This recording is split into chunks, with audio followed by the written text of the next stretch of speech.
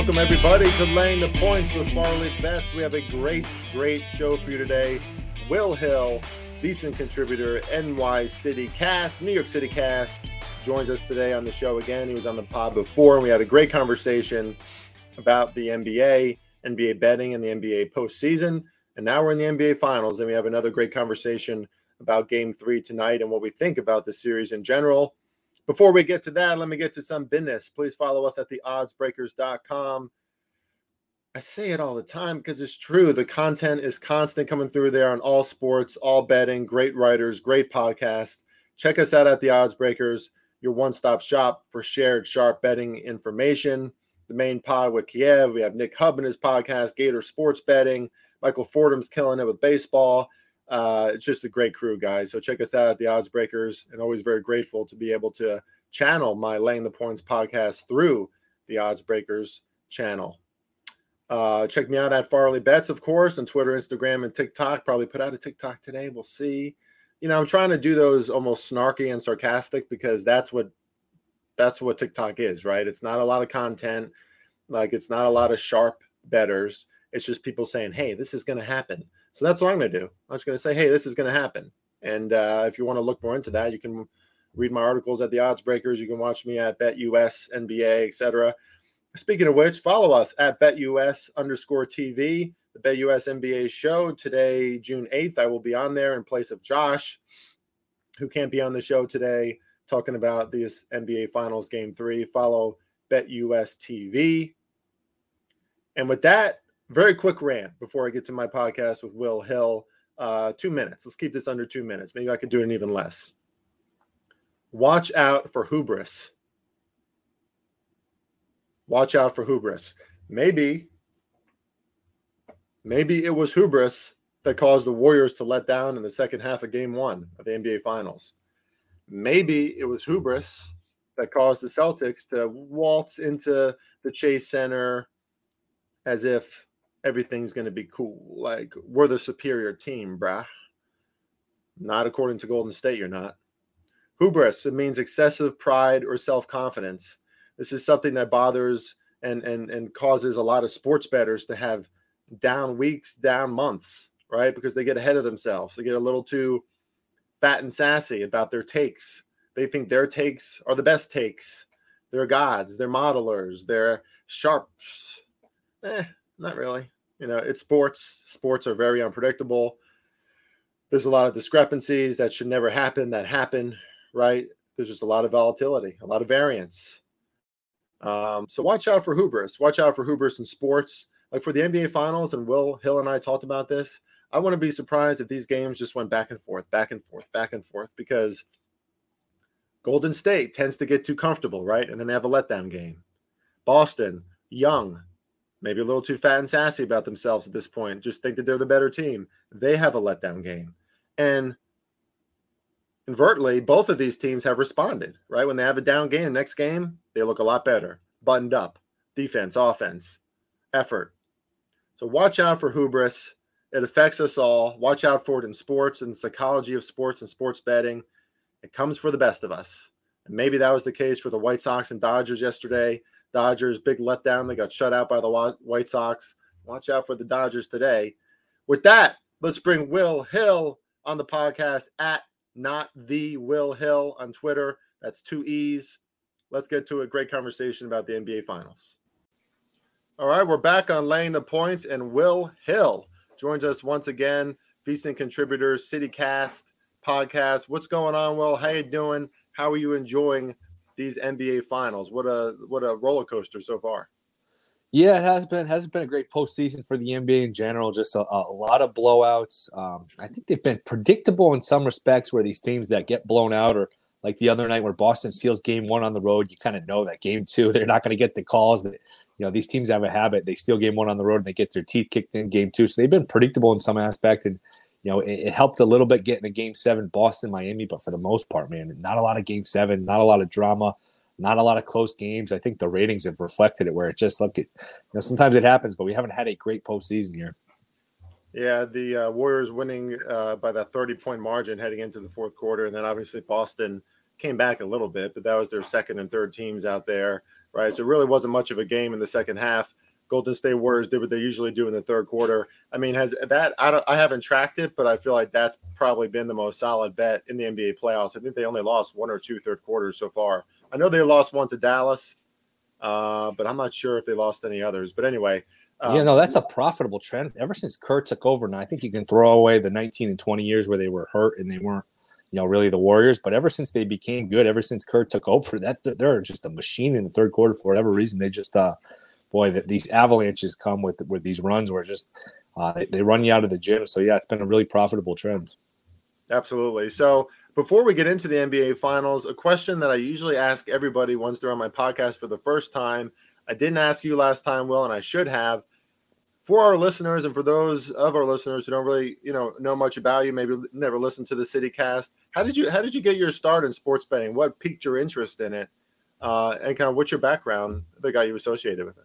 Yeah, well, I had a dad that really liked sports, an older brother that really liked sports, and I grew up watching sports. And you know what? It was I grew up in the '90s, so we didn't have all this Twitter. Now we're going to sound old here, but we didn't have Twitter. You had to watch SportsCenter, read the newspaper if you want to learn more about sports. And I remember one day in the newspaper, you noticed, I'm sure you did one time at some point, you notice they put lines or point spreads, and you think, what are these? Like, what? Why is Green Bay 7 versus the Giants? What does that mean? And of course, once it's explained to me, it piqued my interest. It's just a natural curiosity.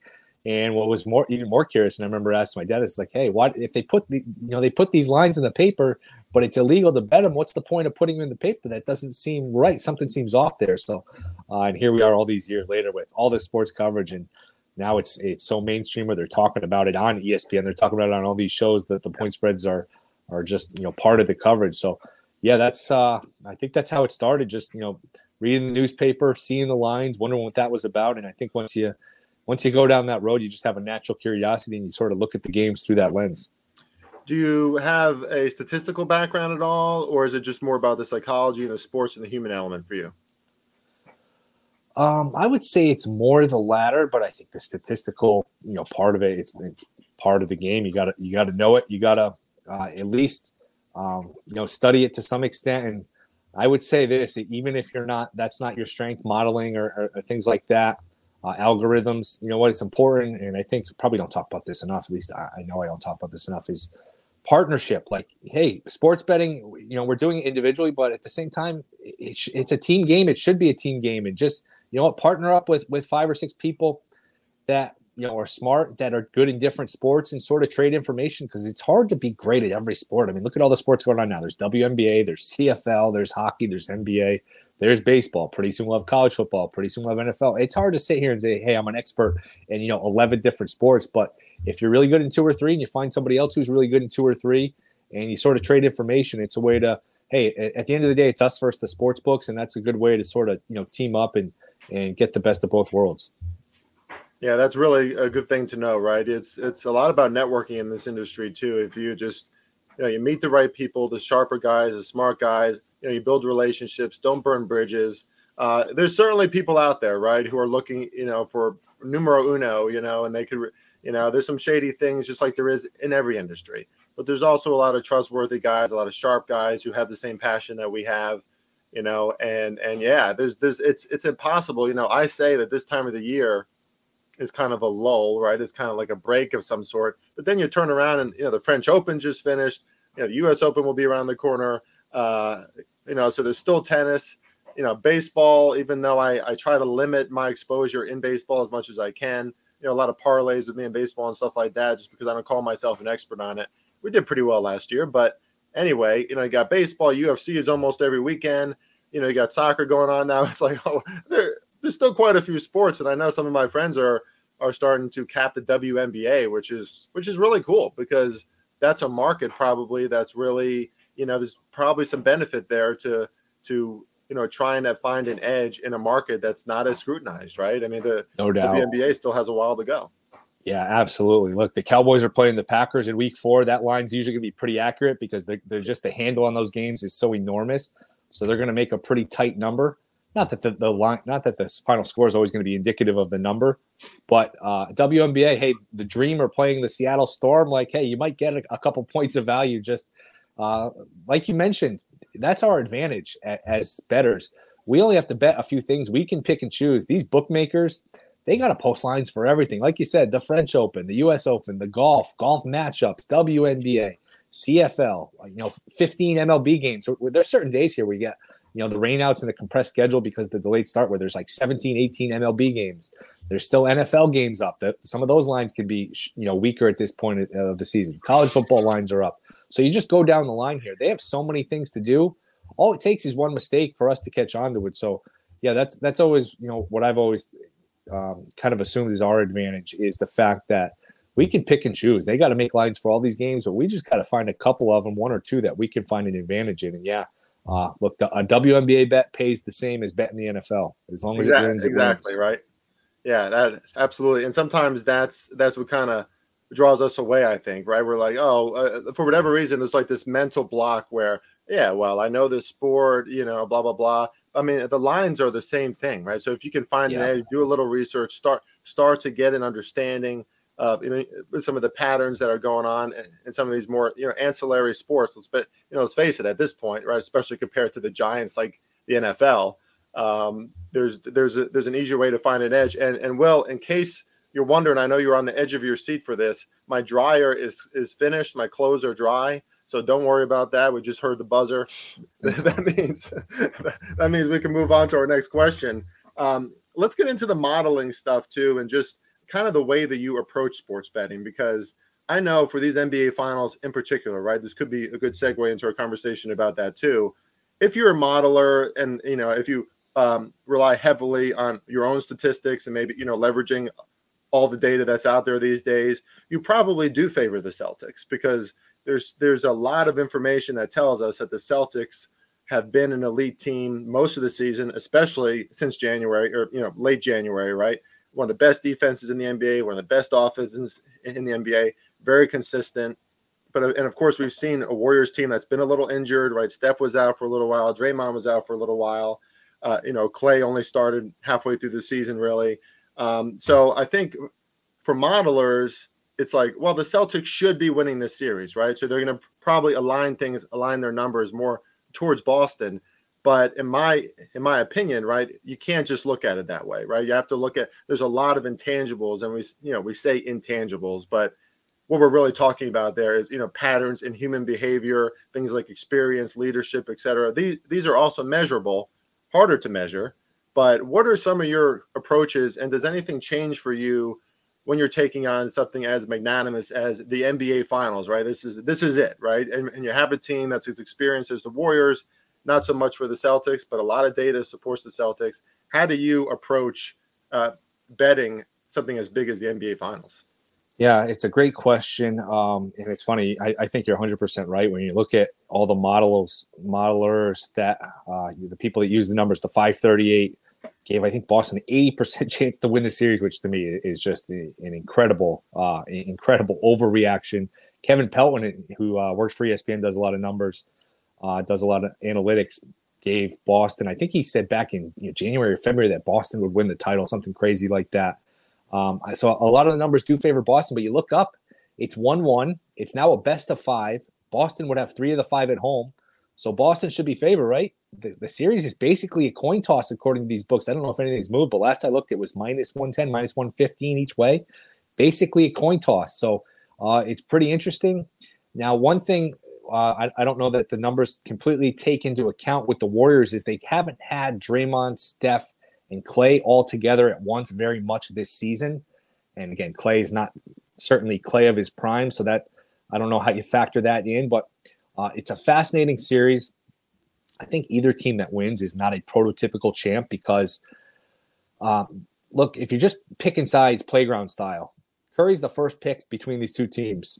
After that, it's Tatum, it's Brown, it's, I don't know, Smart, Horford. I mean, you're going a while. I mean, who is the Warriors' second best player? Usually a championship team has a really good second best player. The Warriors don't have that.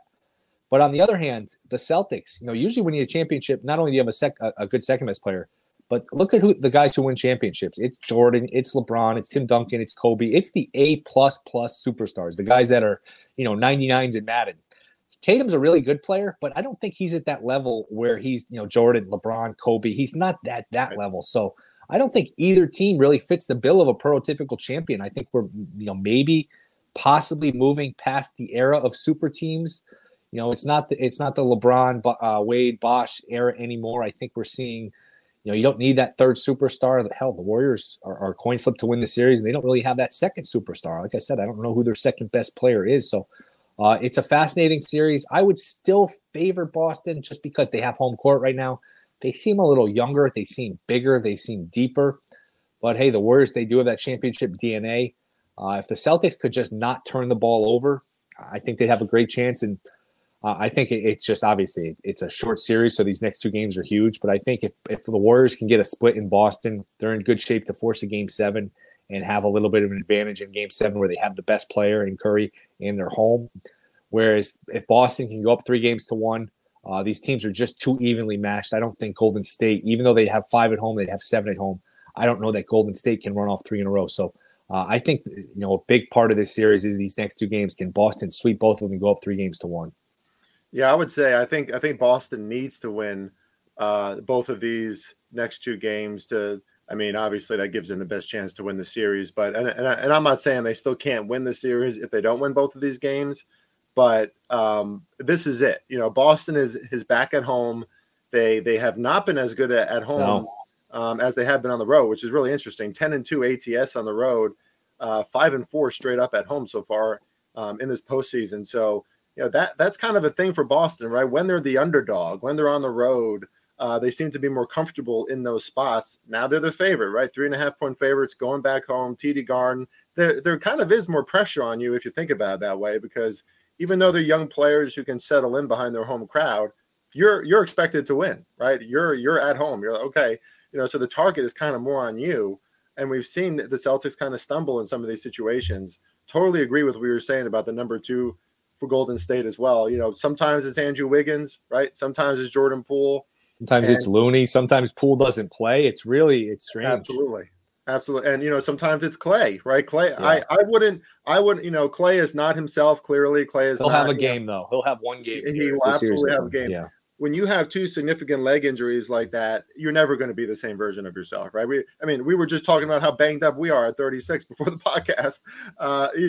So Clay's been through some things, but he averages nearly 20 points on the road in these NBA playoffs so far. And I would fully expect, especially after that bad shooting night that he had in Game 2, when the Warriors still blew out the Celtics, that Klay Thompson, I think, is going to respond tonight. And if he doesn't respond tonight, he's probably going to respond in Game 4. There's going to be a game where the Warriors are going to have to turn towards his, ace precise shooting, that assassin-like tendency that he can have.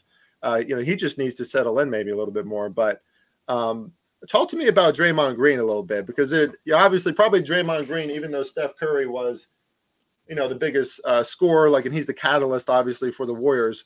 The name we're hearing most about probably is Draymond Green, right? Because he is that member of the Golden State Warriors who, even though they're a more, fluid, flamboyant team, they have that enforcer in Draymond Green, and they need him, I think, right? When other teams are the aggressor first on the Celtics, I've noticed the Celtics, they kind of get punched in the mouth and then they kind of get shaken up a little bit. I think Draymond Green needs to do that on a game-to-game basis, or else, the Celtics are going to bring the physicality, and then it becomes more about, them getting fouls, and then maybe, kind of getting a little more, lateral movement with the refs. The refs, for what it's worth, too, I heard a lot of Boston fans like, hey, these home fans, they're really liking the Warriors at home in Game 2.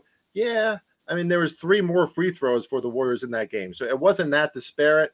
We saw a lot of disparity in the Heat and Celtics series. So I think the Celtics rely on being the aggressors from the beginning, and they were thrown off when Draymond Green was. How important is Draymond Green for you, for the Warriors, and for the series? And do you think that he can keep that up consistently for this team? Yeah, he needs to, because if he's not giving you that, that defensive presence, he's almost not playable, because you don't even have to guard him. And I thought some of the lineups, this is where Golden State got in trouble in Game 1, where they're playing Draymond and Iguodala at the same time. And I think Kerr learned his lesson with Iguodala. Loyalty only goes so far. You can't have a lineup where 2 guys can't shoot, because then it just shrinks to 4. You're playing 5-on-3 defensively if you're Boston. So Draymond's huge. I heard Van Gundy the other day on a podcast saying, if I'm Boston, you got 1 or 2 ways to approach this. Completely ignore him, or just confront him from the opening tip and try to bait him into 2 technicals, try to get him a technical right away and just go at him. Every time he goes at you, you go back at him and just try to exaggerate the conflict. And maybe you get that second technical, maybe because you're home, you get that second technical on him and you get him out of the game. So, yeah, he's intense. He's bordering on like unhinged. I thought the other night he was crazy that first quarter, that first half. I mean, he puts his foot in Brown's face, and then Brown gets mad. Obviously, then he gets mad that Brown gets mad. It's really, he certainly toes the line between intensity and just being completely unhinged. But yeah, extremely important player here for the Warriors. Yeah, absolutely. And Marcus Smart, we see some of the more important players for the Celtics, like Marcus Smart, Al Horford, combined for only 10 points in Game 2. I would expect them to play better tonight too. Jaylen Brown, Jason Tatum, they're going to get theirs. It seems to me that as long as one of them get theirs, then the Celtics have a really good chance to produce enough offense with all their other supporting cast members, obviously contributing. Now, if they do contribute, we saw Al Horford kind of look shook in that last game, Will, especially when he was in the paint, he was getting harassed. And what I've noticed from Boston too is they have a tendency to get a little shaken up, get a little tight, right? They kind of forget who they are on offense. They go back to that ISO ball a lot. One thing that I'm trying to note on my podcast to some of our listeners too is like, and I love what you said, that this series is very evenly matched, right? We saw after Game 1, to me, it seemed like everybody coming out of the woodwork like, oh, well, how are the Warriors going to match up with the Celtics team? Well, I think it's more even than we think. For example, points in the paint on defense, Warriors have been a top 5 team all year. I think as long as the Warriors can keep the Celtics on the perimeter, that they have a pretty good shot, at least to stay in these games, even at the TD Garden Center. Are there any other things that you're seeing that the Warriors are doing either on defense or offense that's really throwing off the Celtics? And how do you expect the Celtics to respond in Game 3? Yeah, I thought Game 1, there was a lot of lack of communication on switches, which led to some open looks for both teams. It was crazy. I think Curry takes some getting used to. Boston, you saw in that first quarter, they're going under these screens. Curry, I mean, those are layups. I know it's 30-foot shots for Curry, but those were like layups. And after that, I think after the first quarter, he only made 1 3 or something. So I definitely think there's an adjustment period both sides in terms of the communication, the switches. I think Peyton is a big emergence for the Warriors. Get him back healthy. He's a very active defender. He rebounds. He's very, he's a big plus on the defensive end. And not having Robert Williams for Boston. Robert Williams, I don't know if you noticed Sunday, I had player props on him under, so I was watching him very closely. He could barely get up and down the court. He's struggling. He's limping. So that sort of swing there, I think, is interesting. I probably should say the one bet I have made on this game, I made it the first 2 games. I'm going back to it. Under 212.5.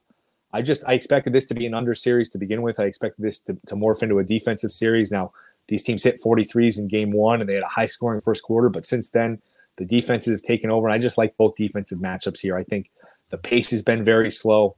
The creator of shot quality, I just had him on my podcast, actually. He was talking about Game 1, he had his 196 points. In Game 2, he had under 200. So based on the pace, based on the quality of these shots, these games should both be under 200. So 212.5 here, barring an outlier night with the 3-point shot. I would expect another sort of a slugfest. I do like the under tonight. Yeah, I agree with you there. I definitely lean towards the under for me. The only caveat to that is I think in the third quarter, we're going to see more points. Yeah, I mean, if you look at the Warriors games in this postseason, even if they're not scoring a ton of points, like they had a few flops in the third quarter in the postseason, but usually they try to push the pace. They try to come out with a more aggressive offense. And my narrative is that in all likelihood, Boston's going to be leading at the half. They are favored in the first quarter. They are favored in the first half. Low line, but still, 1.5 to 2.5. And after that, I mean, Boston basically gave up in the second half of Game 2. So you would expect a big time response. Start the aggression early in this game, and probably a lot of defense early in this game too. And to speak to the slow pace that you said, I just expect a lot of contentious moments in that first half. But Golden State, as they typically do, even if they don't win the third quarter, I think they're going to try to open things up, space the floor, and speed up the game a little bit too. Where would you have these two teams now? Assuming that not much has changed in your power ratings. On an even court, say these two teams are playing in, Minnesota or something against each other. On an even court, where would you have these two teams lined? Would you have the Celtics as slight favorites? Yeah, probably Boston a point or two better. Not much, but a little better. Again, I think a little younger, a little deeper, a little more athletic, and you're just choosing sides, playground style. Go back to that. I mean, Curry's the first pick, but after that, you're picking a lot of Celtics. So I would think Boston's a little better now. Again, they kind of undo a lot of that advantage with the turnovers. And Curry, look, I mean, Boston, here's the one thing that's going for Curry. Curry hasn't had that game where he goes nuclear yet. And I don't know that Boston's come up with a way to defend him. I mean, he's just so clearly the best player on the court. You don't want to just straight up double team him because Golden State's too good at passing. Where you know what, they're smart, they're good at passing. 4-on-3 for them offensively is going to lead to some easy looks. So I don't know if you go box in one. I don't know what you do. I mean, we can say these teams are even. We can say Boston's a little better, but Curry's to the point where he's so good that he can sort of negate any advantage Boston has. And he hasn't had a game where he's gone nuclear, and Clay hasn't had a game. So, boy, if you get one of these on the road, if you're Golden State, you feel pretty good. Yeah, so let's talk about the series in general. What do you foresee at this point? I mean, not much has changed, right? It's a best-of-5 series now. Boston still has home court advantage, so the Warriors would have to win one in Boston to stay in the series, conceivably. How many games do you see this series going? Do you think there's any futures worth a wager now? No, I mean, I think Boston's – boy, it's tough. I've gone back and forth. I picked Warriors in 7. I think I got it plus 400. After game 1, I was a little shook, not just because Boston won, but because the way they won. I thought, here's what I thought. You know what? Curry was the best player. Tatum only made 3 shots. You're home, and you still lost the game by, 12, 15 points. So that was definitely concerning. But I picked Warriors in 7. I do think we're getting a longer series here. Now, look, if Boston gets the next 2, they got a chance here to make it a quicker series. But, Golden State's very capable of winning on the road. As you've mentioned, Boston has not been this lights-out home team. So I'll stick with Warriors in 7. I do think there's some value here, and sometimes these correct series score, if you can narrow down who you like and how many games, I think there's value in that. So I will stick with my original pick. I'll say Golden State gets one of these 3 because, hey, they only have to win one of these 3 in Boston and just hold serve at home to get to a game 7. So I'll stick with Boston. I'll stick with Golden State in 7. And look, not to call conspiracy theory, but the NBA wants a 7th game. It's Father's Day. They haven't had a great postseason. It's been the ratings haven't been great. If you can get a game 7 here next Sunday, now it's stretched out. They stretch it out all the way to Father's Day weekend. But if you can get a game 7, Celtics Warriors Father's Day night on that Sunday, the league, that would be very good for the league. So if it's 3-2 Warriors going into Boston game 6, I'm sure Boston will get plenty of calls and vice versa. So I will stick with Golden State in 7. Admittedly, do not feel great about it. I do think it's a long series though. Yeah, I mean, man, we're agreeing about a lot of stuff here, Will, which is not a lot of conflict in these debates. But yeah, it almost sounds square, right? But I wouldn't be surprised if Boston answers the call tonight. Warriors then respond and answer the call in game 4, and then it goes back to Golden State, and then it goes back to Boston. So maybe they switch there. Maybe the Warriors win 2 in a row. But this is just a series where both of these teams, the mentality that Boston has, Ime Udoka has proved it. He's a coach that has the attention of his players. He knows how to coach these players mentally, even though they're young. So their Celtics have responded all year. They've responded all postseason, and they've had some letdown games for sure, right? We think about Miami game 6. You think about the Bucks game in game 5, I think it was. The Celtics could have took some of those series a little bit earlier, and they didn't, right? They just let these other teams stay in it. But they do respond, and Golden State as well. That championship DNA. If Draymond is motivated of course they're all motivated, but if they have that extra incentive to be aggressive from the beginning, Curry running the offense as usual, and all they need is that one other guy to really step up, then Golden State's going to respond. So I agree, 7 games is probably what's going to happen here, and I'm still taking the Warriors 2 and 7. I said that from the beginning, but man, I agree. After that first game, Will, I was starting to question myself a little bit and question the assertions that I had on this series. If it's cool with you, let's cross over because I have to mention a few things about your New York sports here, Will. Sure. First of all, the New York Rangers, who have been absolutely I'm not a big hockey guy, so I can't. I mean, I love to watch playoff hockey. Who doesn't? But I'm not going to give you, a bunch of bets and wagers. I'm not going to claim to be an expert at all. I'm betting the NHL. But what do you see in this series now? It's going back to New York, right? It's 2-2.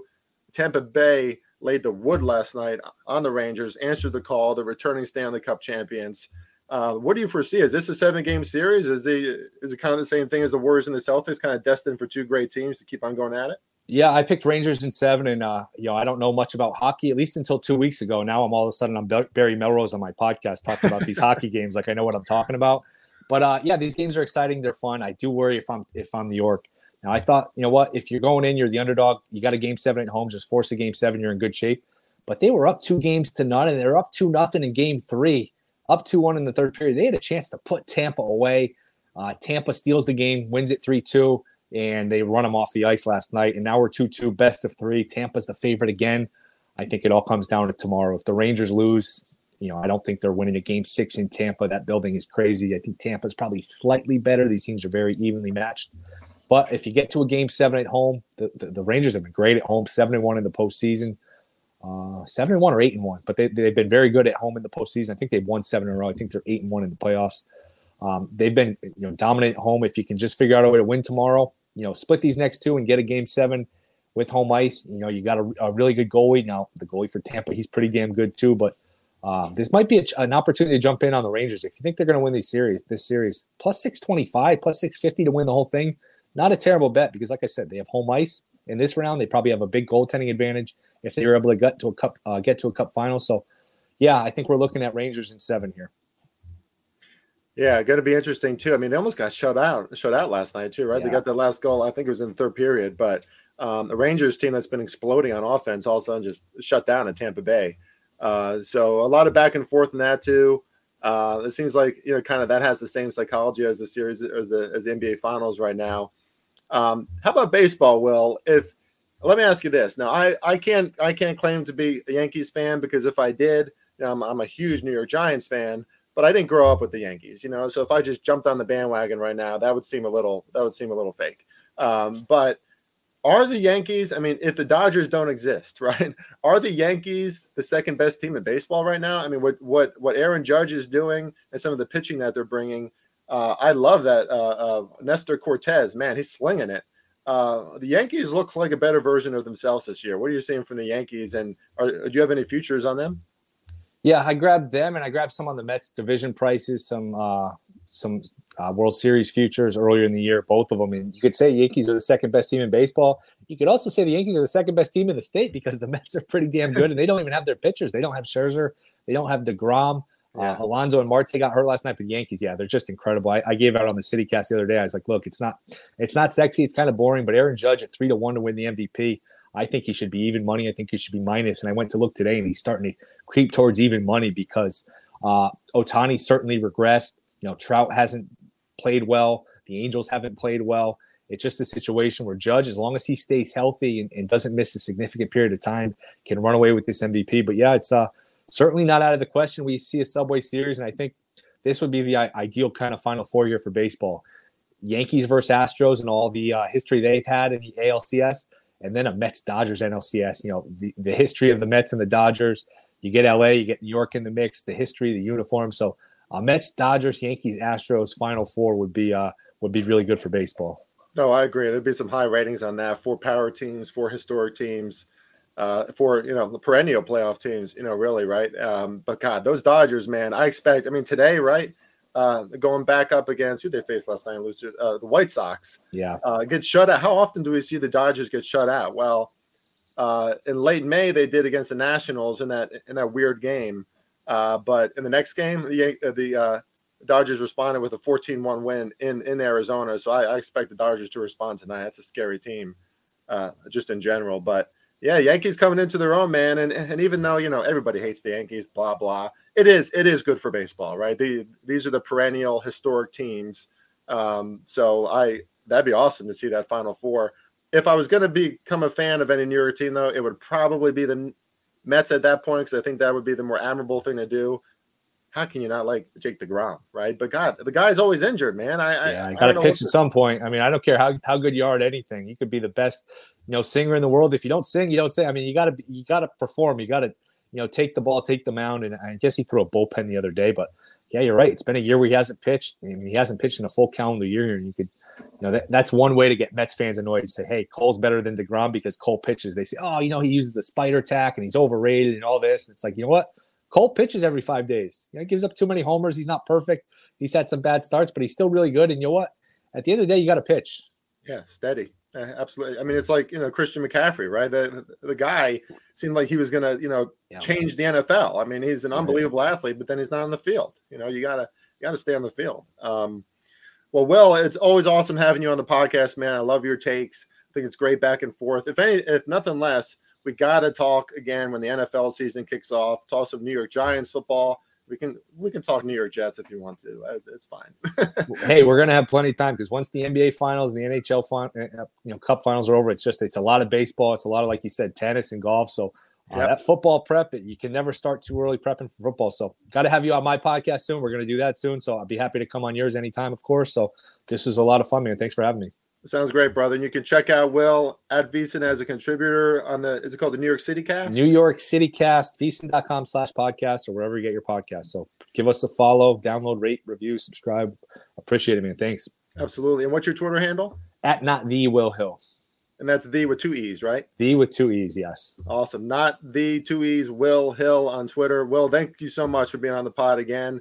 NBA Finals tonight. Here we come. Should be a show, man. Let's stay under the total tonight. Appreciate you having me on. Thanks. Absolutely. See you, Will.